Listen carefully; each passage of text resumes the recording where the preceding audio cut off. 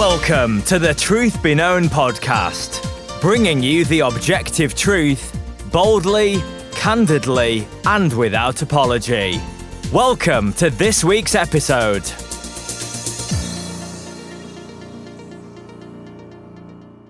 Well, hey guys, welcome back to another episode of the Truth Be Known podcast. I'm your host, Nathaniel Jolly.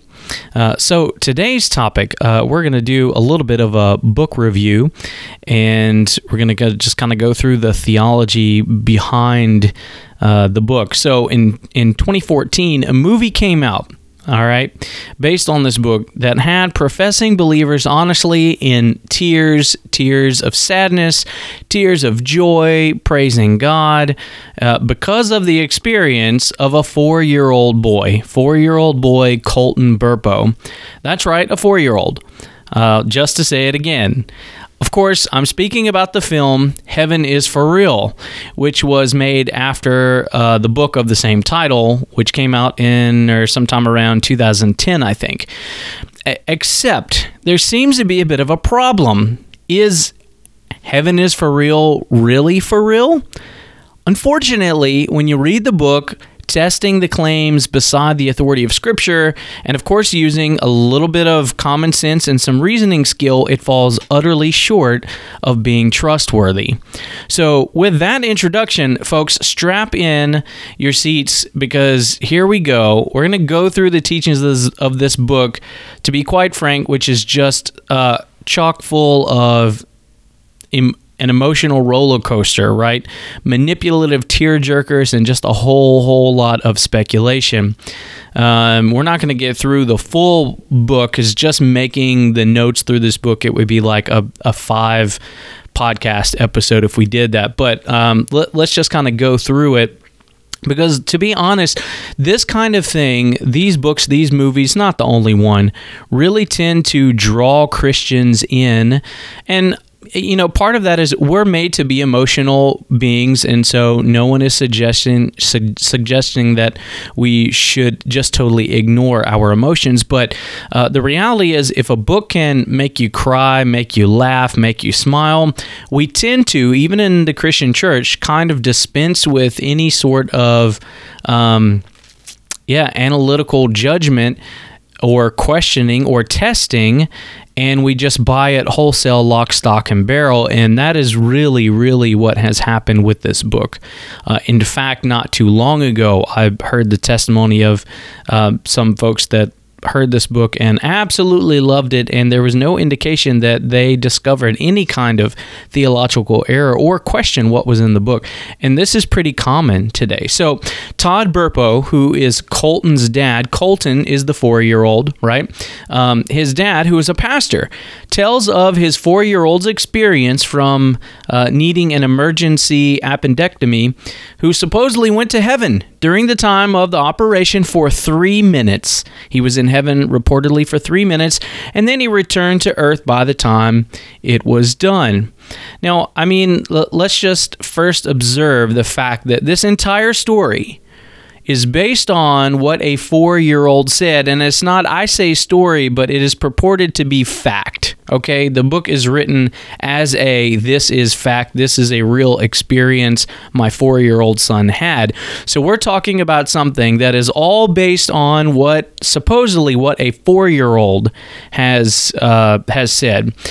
I mean, let me just ask you a question. When's the last time you decided it would be a good idea to get your theology lessons from a 4-year-old? Or when did we start believing that everything a 4-year-old says must be true or is true? I can certainly and distinctly remember telling my mom when I was 4 and 5. I know I was those ages because both preschool and in kindergarten, I got disciplined a few times for making the statement, well, the devil made me do it. Now, that wasn't just a lie.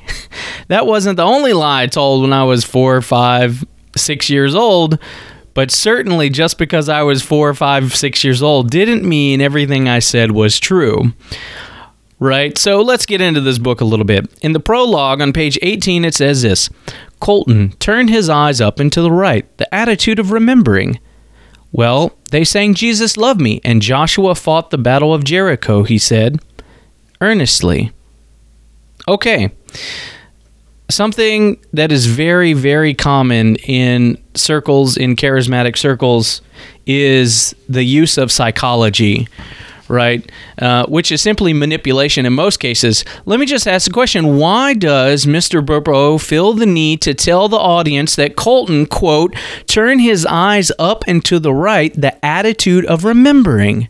Well, the reason is very simple. This is just a sly way of convincing the audience that whatever he said or is about to say must be true, supposedly because every human that looks up and to the right when they're recounting something is remembering something, and therefore it must absolutely be true.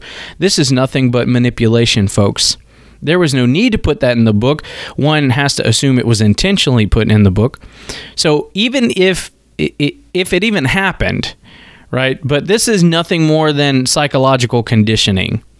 And again, it's so common when you want to read through this, you actually find multiple little subtle statements like this that are just kind of hints, cues, right, to train the reader's mind, to prepare the reader to accept whatever's about to be said next.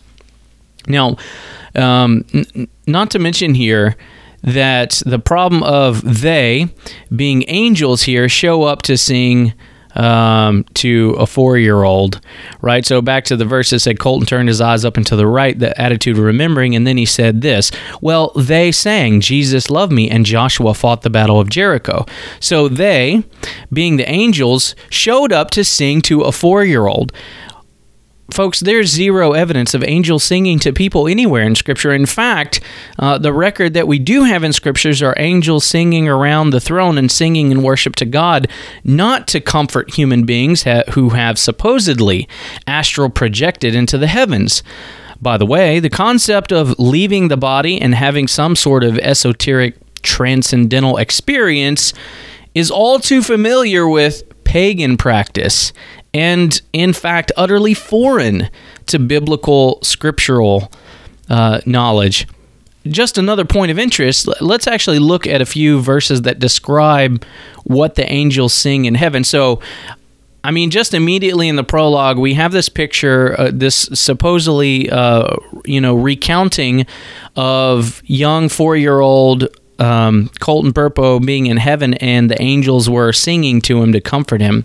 Well, Luke 2:13 says this, and suddenly there was with the angel a multitude of heavenly hosts praising God and saying, Glory to God in the highest, and on earth peace among those with whom he is pleased. Well, it seems to me like the subject there is God rather than men, but let's just try another one.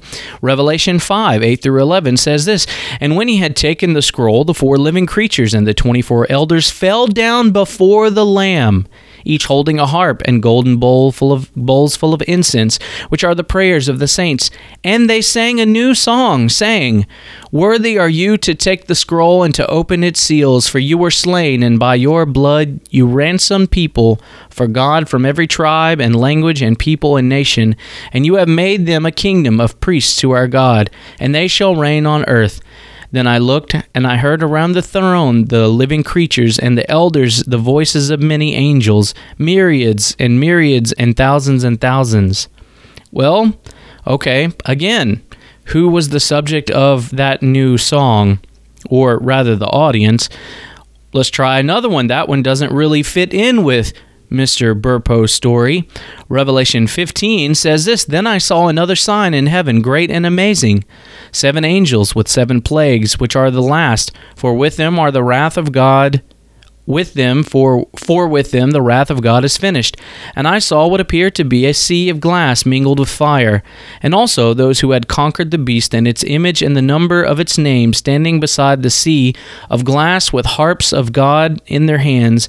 And they sing the song of Moses, the servant of God, and the song of the Lamb, saying, Great and amazing are your deeds, O Lord God the Almighty.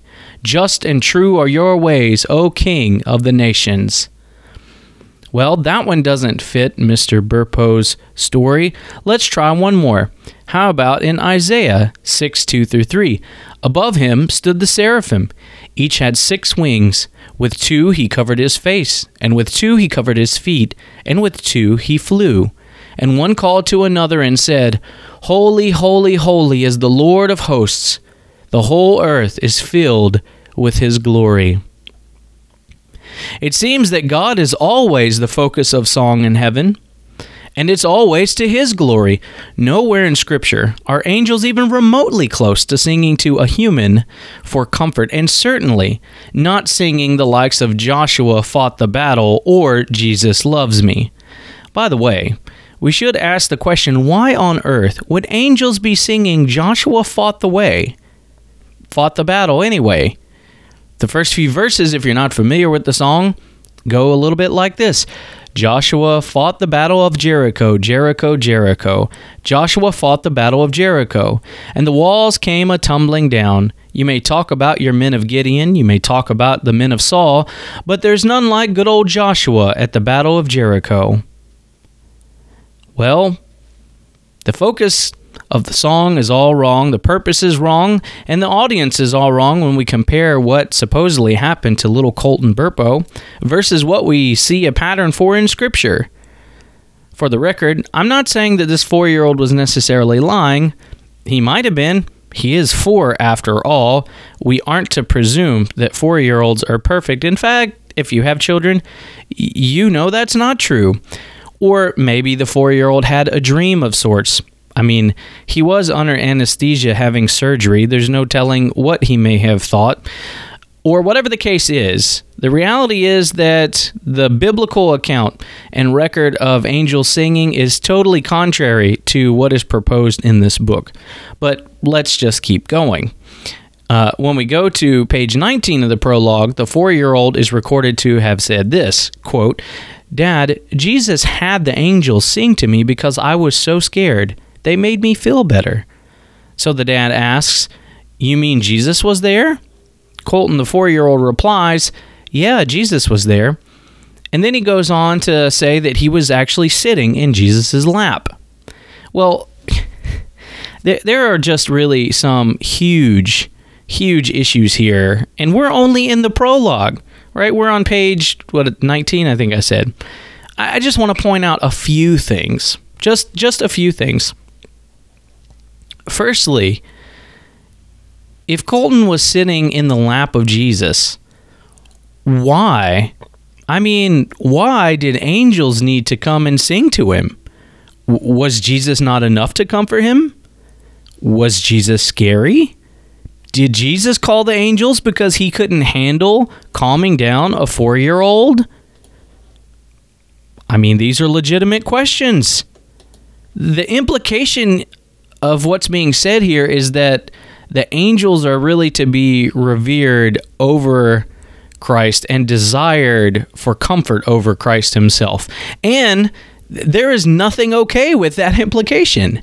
It elevates the purpose of angels and man above Christ. Christ is neither the attention of heaven in Mr. Burpo's reality, but rather man is the center of attention in Mr. Burpo's recount of heaven. But that's just simply not biblical. Christ is the center of attention in heaven, not man, not even a 4-year-old man. Now, beyond that, I just thought to myself, so you've got this kid, he's supposedly sitting in Jesus' lap, right? And then the angels come and sing to him because he's scared, and they sing, Jesus loves me? I mean, that doesn't really make any sense at all. So he's supposedly sitting in the lap of Jesus, right? So you're telling me that while Jesus himself was not enough, clearly not enough to be comforted, in his perfect and glorified state, he could not calm this child. The child was, super afraid. And so I guess Jesus had to call in the angels to sing Jesus loves him while he's sitting in Jesus' lap. So a song about Jesus calmed him, but sitting in Jesus' lap didn't calm him. That's just weird and unsettling. I mean, the reality is, folks, when we get to heaven, all eyes will be on Christ. Not the angels, not each other, but on Christ. I mean, this is what we look forward to. And yet, that doesn't seem to be what's happening in the picture painted by Colton and his dad, Todd Burpo. So on page 20 of the prologue, little Colton is telling his dad of his experience, and he says this about the experience, recounting it. He says, "Yeah, at the hospital, when I was with Jesus, you were praying, and Mommy was talking on the phone." So he goes on to say, "'Cause I could see you. I went up out of my body, and I was looking down, and I could see the doctor working on my body, and I saw you and Mommy." Now, this is a 4-year-old saying this. I mentioned astral projection earlier. This is what he's describing here, and it is anything but Christian. I mean, it is 100%, no, 1,000% pagan. Just what is astral projection, you might ask? Well, it's a term used in esoteric, kind of an esoteric way to describe an intentional out-of-body experience, intentional or unintentional, out-of-body experience that assumes the existence of a soul or consciousness called an astral body. In other words, your spirit can float and separate from your physical body, and it can travel outside of it and throughout the universe. That's astral projection. If it sounds eerie, it is. It's pagan. Well, and besides the fact that for those who know your Bibles well, know that it's appointed once to die, and then we are in wherever we're going for eternity, heaven or hell. This was a practice found in ancient Egypt. The concept of a soul traveling, appearing in various religious traditions. For example, ancient Egypt teaches that the soul Ba had the ability to hover outside of the physical body. In China, the Taoists practice this sort of thing, which involves the creation of an energy body by breathing meditations, drawing energy into a pearl, as it were, and then circulating it, and you can travel. Again, the idea that you can project yourself and look down on your own body and travel.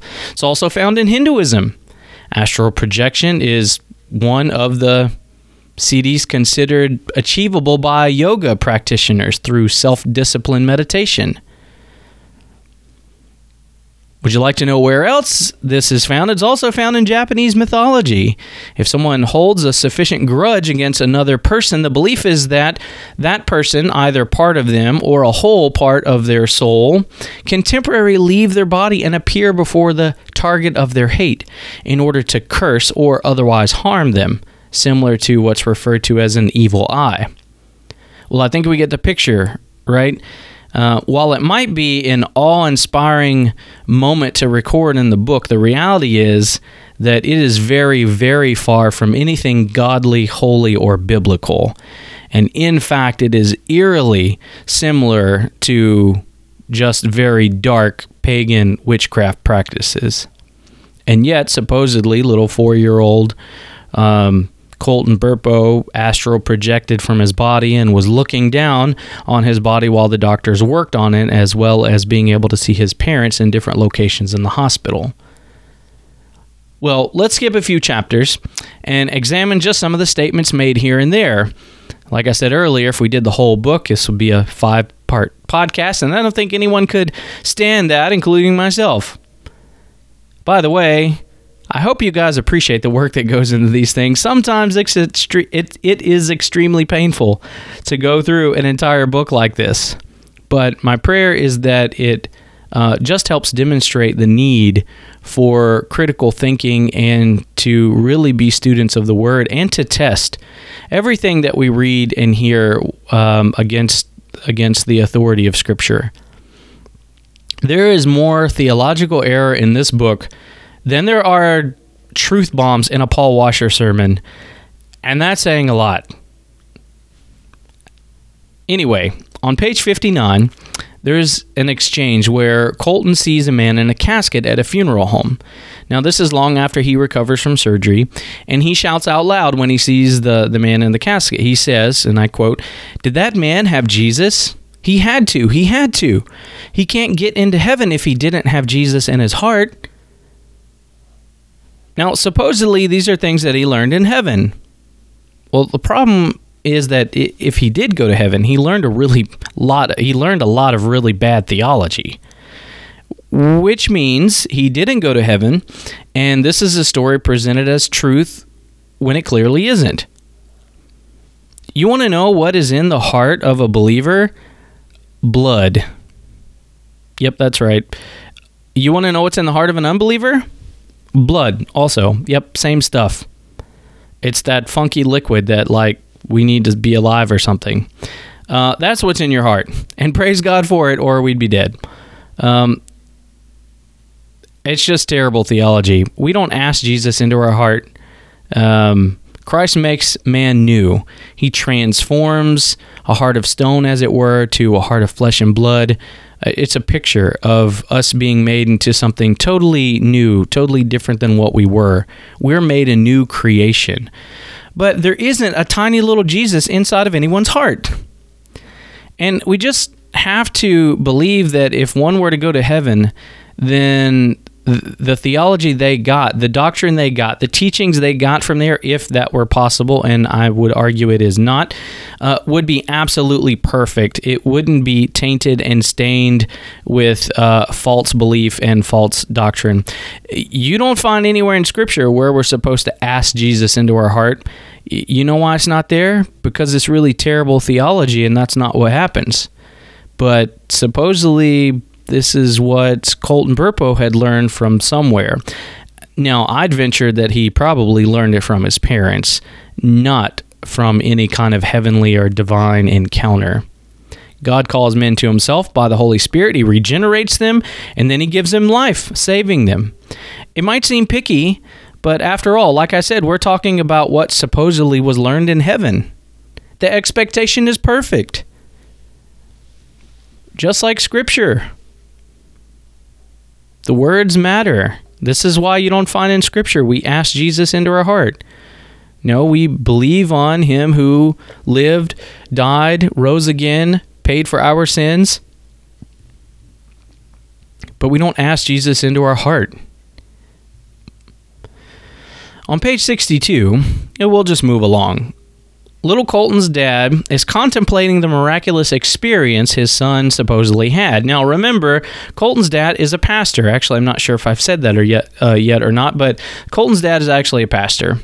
And this is what he says, quote, "If Colton really had a supernatural encounter, I certainly didn't want to ask him leading questions. We had taught Colton about our faith all his life." That's important to remember. I'll continue the quote.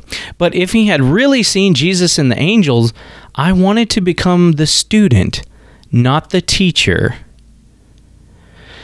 Sometimes. Well, let me just ask you, dear parents out there, or, if you have friends that are parents, or if you just know any 4-year-olds, do any of you out there think it's a good idea to start, sitting under and getting your tutelage from a 4-year-old? I mean, if you raised your hand and said, yes, I want to become the student of a 4-year-old, you just need to get your head checked. That's preposterous.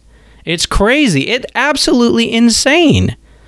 The implications here are unspeakable. I mean, really, let's just talk about the implications of that statement. And quite frankly, the implications all throughout this book that Scripture's not sufficient, so much so that you have here a father, a pastor no less, willing to set aside the Bible to learn from a 4-year-old what Jesus and angels are like. Let me just say, dear brothers and sisters, if you ever find yourself in a church like that, or maybe if you're listening to this and you've thought this book is great and you're in a church like that, run for your life. I mean it. This is no exaggeration. Run for the sake of your spiritual life. Don't stay another second in that place. We do not learn our doctrine and theology from 4-year-olds. We may learn life lessons. God may certainly, well, not may, we may, but he certainly does use our family and our children, to teach us lessons, to remind us of things, to really, right, to sanctify us. But we do not learn as such what God is like, what the heavens are like, what our faith is like from a 4-year-old's supposed miraculous account. We have the Bible for that. And here you have a pastor that's basically just shoving his Bible in a corner and saying, okay, yeah, now I'm the student. I'm the theological student of my 4-year-old child because he had this experience. That's just insane. Well, let's just move a little further along. In fact, just going to the next page, Colton again starts talking about Jesus, and he says this, quote, "Hey, Dad, did you know Jesus has a horse?" "A horse?" his dad replies. "Yeah, a rainbow horse. I got to pet him. There's a lot of colors," end quote. Did you guys know that Jesus had a rainbow horse? Because I didn't know that Jesus has a rainbow horse. And the Bible doesn't know that Jesus has a rainbow horse. In fact, according to Scripture, it's going to be a white horse. So it seems like someone is probably wrong. Either it's little Colton Burpo or Todd Burpo, the father who's writing this book, or the Bible's wrong, and my money is on the Bible is correct. And anyone who opposes it is a liar.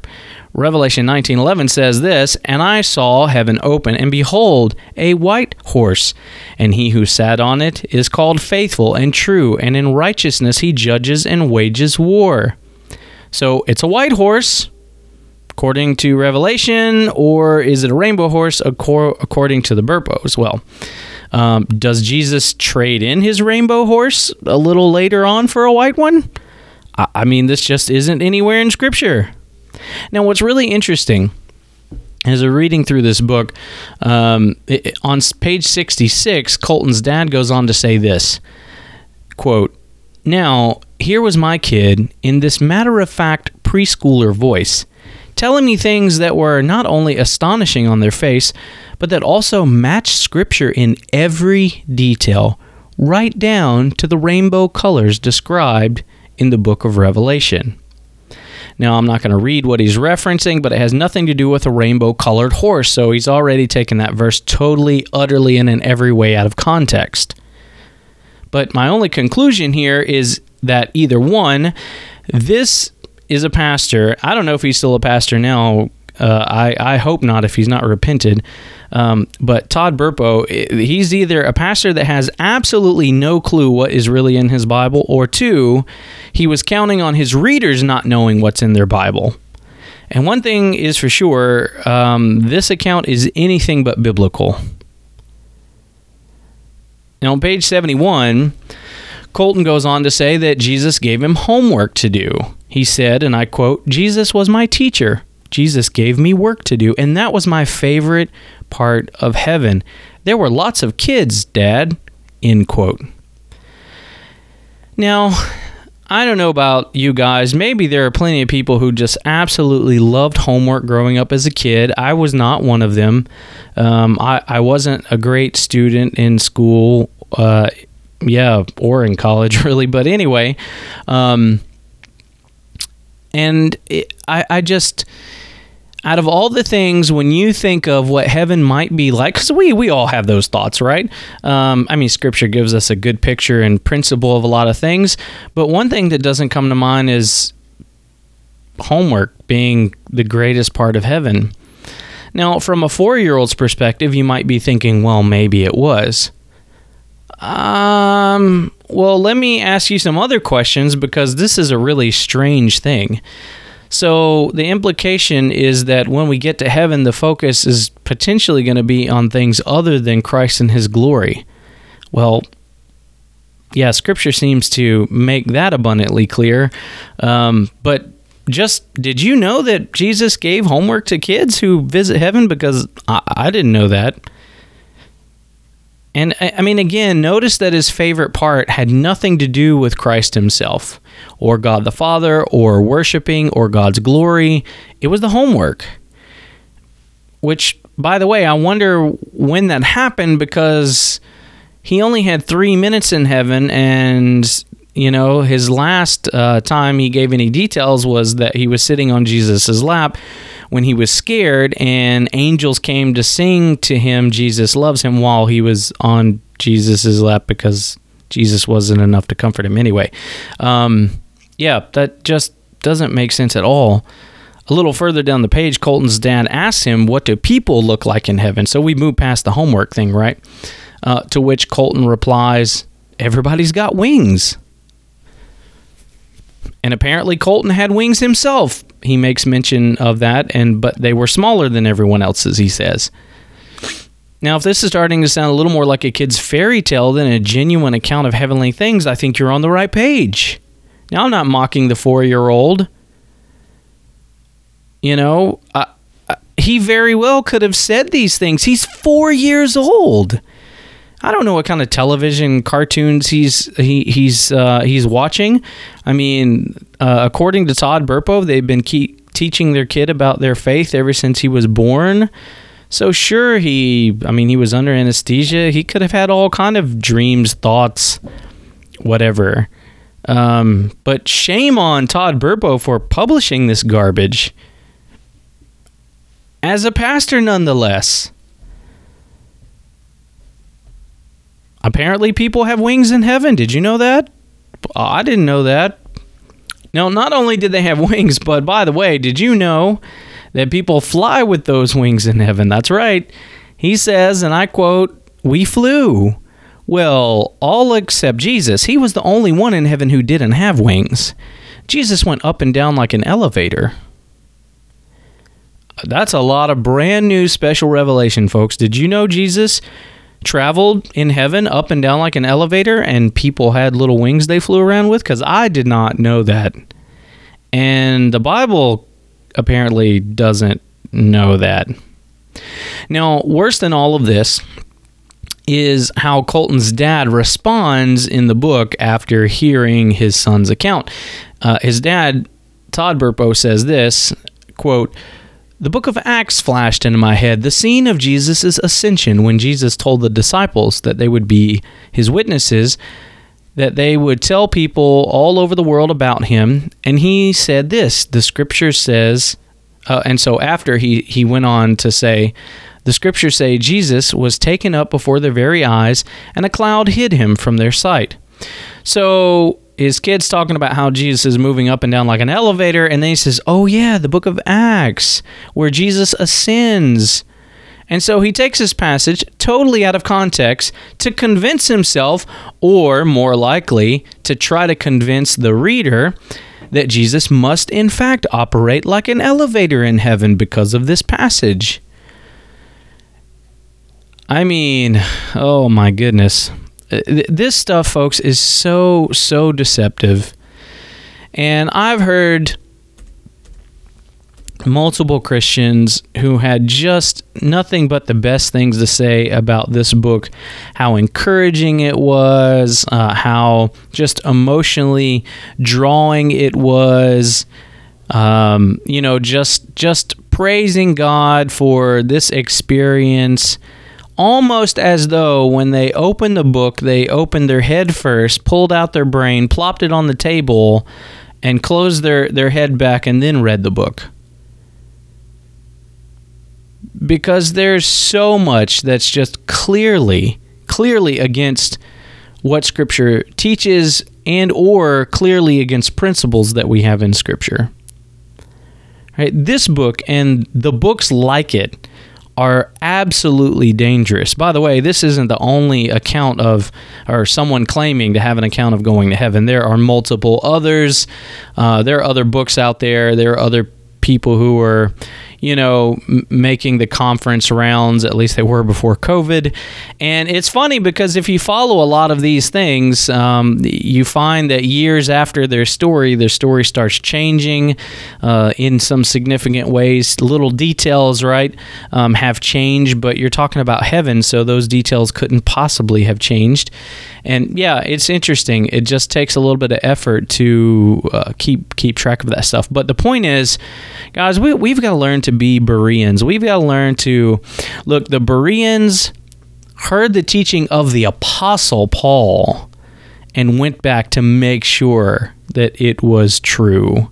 How much more should we in today's world test the things we learn and hear especially when it pertains to the Christian faith and practice, against the truth of Scripture, right? I mean, this book paints a picture, again, not just contrary to Scripture, but it teaches really that Scripture just simply isn't enough. You read this book, and the natural response for the majority of people is going to be something like, wow, if only I could have an experience like that. Yeah, that's what it produces. And unfortunately, that is the mindset of Scripture not being enough. We need special revelation, we need secret revelation, and that only a very few are privileged to have. It's extremely dangerous, and it's certainly not Christian. Well, one thing's for sure about this book, and subsequently the movie, it made them a lot of money. Now, I understand the appeal of a book like this just on the surface, or a movie like this. It's a heartwarming, tear-jerking story, right? A 4-year-old, and I'm not making lightly of the need for an emergency appendectomy. I have no reason to believe that wasn't true, not making light of that. I'm glad that the surgery went well. I'm glad that, little Colton survived that. But it's an emotion grabber. But the problem is that this book is a lie. And I know it's a lie, and we know it's a lie because it goes clearly against what we see and know from Scripture. Right? The Scripture is true, and let every man that says otherwise be a liar. It twists Scripture, it takes it out of context, it creates versions of heaven, either contrary to what Scripture says or unverifiable. It elevates angels above their station, it changes their function in some case, it creates a longing for special revelation. All the while, this book really and truly belittles the authority and sufficiency of the Word of God. Like I said earlier, it's not the only book or movie out there that does this, but it just seems like so many Christians fall for this garbage because of the high biblical illiteracy out there amongst the Christian population. We can't just read a good story and say, yeah, it must be true because it made me feel all warm and fuzzy inside. So, if your 4-year-old runs into the room tomorrow and says, Mommy, I saw Jesus, riding a dinosaur with wings and poop Skittles. Are we going to have another book about that? It's crazy. And like I said before, we don't really have the time to do the whole book. And I think what we've covered is enough. The point is that we can stamp this book as heretical garbage for research purposes only. Don't pass this book out. If you have it, just burn the thing. Don't give it to anybody. Rip it up and throw it in the trash can. Put it in your fireplace. If you want to go through and study against Scripture, that'd be fine, but, hide it so no one can see the thing. It's really that bad. Kind of like the Noah movie that came out, a couple years ago. All the Christians, or even worse, The Shack. We're going to do one of these on The Shack, I think. That book, I just honestly felt like I wanted to tear my eyeballs out a couple times reading The Shack. A horrid, blasphemous book. Anyway, I'm going off on a tangent, but the books like this one and The Shack and just other stuff out there, it so degrades the authority and the sufficiency of Scripture that no good Bible-believing Christian that knows their Bible should be able to open these books and have any thought other than, wow, this is garbage, right? That's true. we're gonna wrap up here, but I do want to draw attention to one of the very few people in Scripture who we know had a vision of heaven, right? Because some of you may already be thinking, well, I mean, there were some people who had visions of heaven, so it's not like it's never happened before. Okay, I'll give you that. It's true. Obviously, we have the book of Revelation, to which I would say that was for the purpose of giving us canonized Scripture. That doesn't happen. We don't have apostles. The canon's closed, so unique situation. But there's another, right? The Apostle Paul, which a lot would point to. And so let's just go to where the Apostle Paul recounts his experience and see if in any way, shape, or form it matches up to Mr. Colton Burpo's. Says this: boasting is necessary, though it is not profitable, but I will go on to visions and revelation of the Lord. I know a man in Christ who 14 years ago, whether in the body I do not know, or out of the body I do not know, God knows, such a man was caught up into the third heavens. And I know how such a man, whether in body or apart from the body I do not know, God knows, was caught up into paradise and heard inexpressible words, which a man is not permitted to speak. On behalf of such a man I will boast, but on my own behalf I will not boast, except in regard to my weakness. For if I do wish to boast, I will not be foolish, for I will be speaking the truth. But I refrain from this, so that no one will credit me with more than he sees in me or hears from me. Well, that's the Apostle Paul, of course, referring to himself. And, we talked about the book of Revelation, which is another account, but that's the inerrant, infallible Scripture. And here we have the Apostle Paul who says, now listen again carefully to what the Apostle Paul says about what he heard. He says that what he heard was inexpressible, and that which man was not permitted to speak. Do you get the weight of that compared to the lighthearted, almost comical jesting that you get from this book, Heaven is for Real, right? He says that it was inexpressible and which man, right? So all of mankind was not permitted to speak, men in general. That which man was not permitted to speak. This was the same apostle, by the way, that God used to write much of the New Testament. An apostle, and he could not repeat what he had heard or seen. So, do we know what he heard or seen? No, we have no idea. And yet there are multiple accounts of people supposedly having visited heaven and are so freely able, with no sense of awe or great fear, share the things that they experienced in heaven, all either against or not confirmed by Scripture. And this is what we have with young Colton Burpo's story. Contradicts Scripture in many places. Can't confirm it from Scripture in some places. Right? There's no awe. There's no real reverence. And certainly, it just doesn't at all compare with, well, look at the book of Revelation, all right, which is to come, or look at Paul's recount. It just doesn't add up. And so the only conclusion we can come to is that, like I said, this book is just heretical garbage. It's good fire starter. And that's it. The story we talked about today just is simply not a true story. It's a fabricated story, or it's just the story from the imagination of a 4-year-old child who's been growing up singing Jesus Loves Me and drawing pictures of, people with wings and halos. Either case, it bears no resemblance to biblical reality or biblical truth. So then what is true? Well, what is true are the Holy Scriptures, the Bible. The Bible is true, and not only is the Bible true, but it's wholly sufficient for all that we need.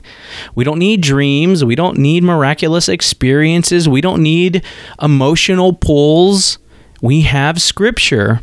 Sola Scriptura, Scripture alone. That's what we need. That's what we have. 2 Timothy 3:16, 17 really sums this up for us. And it says this: all Scripture is inspired by God and profitable for teaching, for reproof, for correction, for training in righteousness, so that the man of God may be adequate, equipped for every good work. So guys, I hope that this week's podcast was a blessing to you. I hope that you'll go from here and you'll consider the words of 2 Timothy 3:16, 17 seriously. And next time, when you pick up a book, if you happen to pick up a book that's an account from heaven, just know that it's appointed once for a man to die, and there's no living person that's experiencing heaven these days. These books are a facade. They're a sham. They're made up. They're fiction. They're fairy tales. We have the Word of God, and that's all we need. It is wholly sufficient for everything we need for faith and practice in the Christian faith. So, until next time, let the truth be known. The Truth Be Known podcast is a theologically driven, gospel-centered program serving the body of Christ by bringing biblical truth to bear on issues facing the church today. Subscribe to the Truth Be Known podcast by using the podcast app on your Apple or Android device, or listen online at strivingforeternity.org in the podcast section.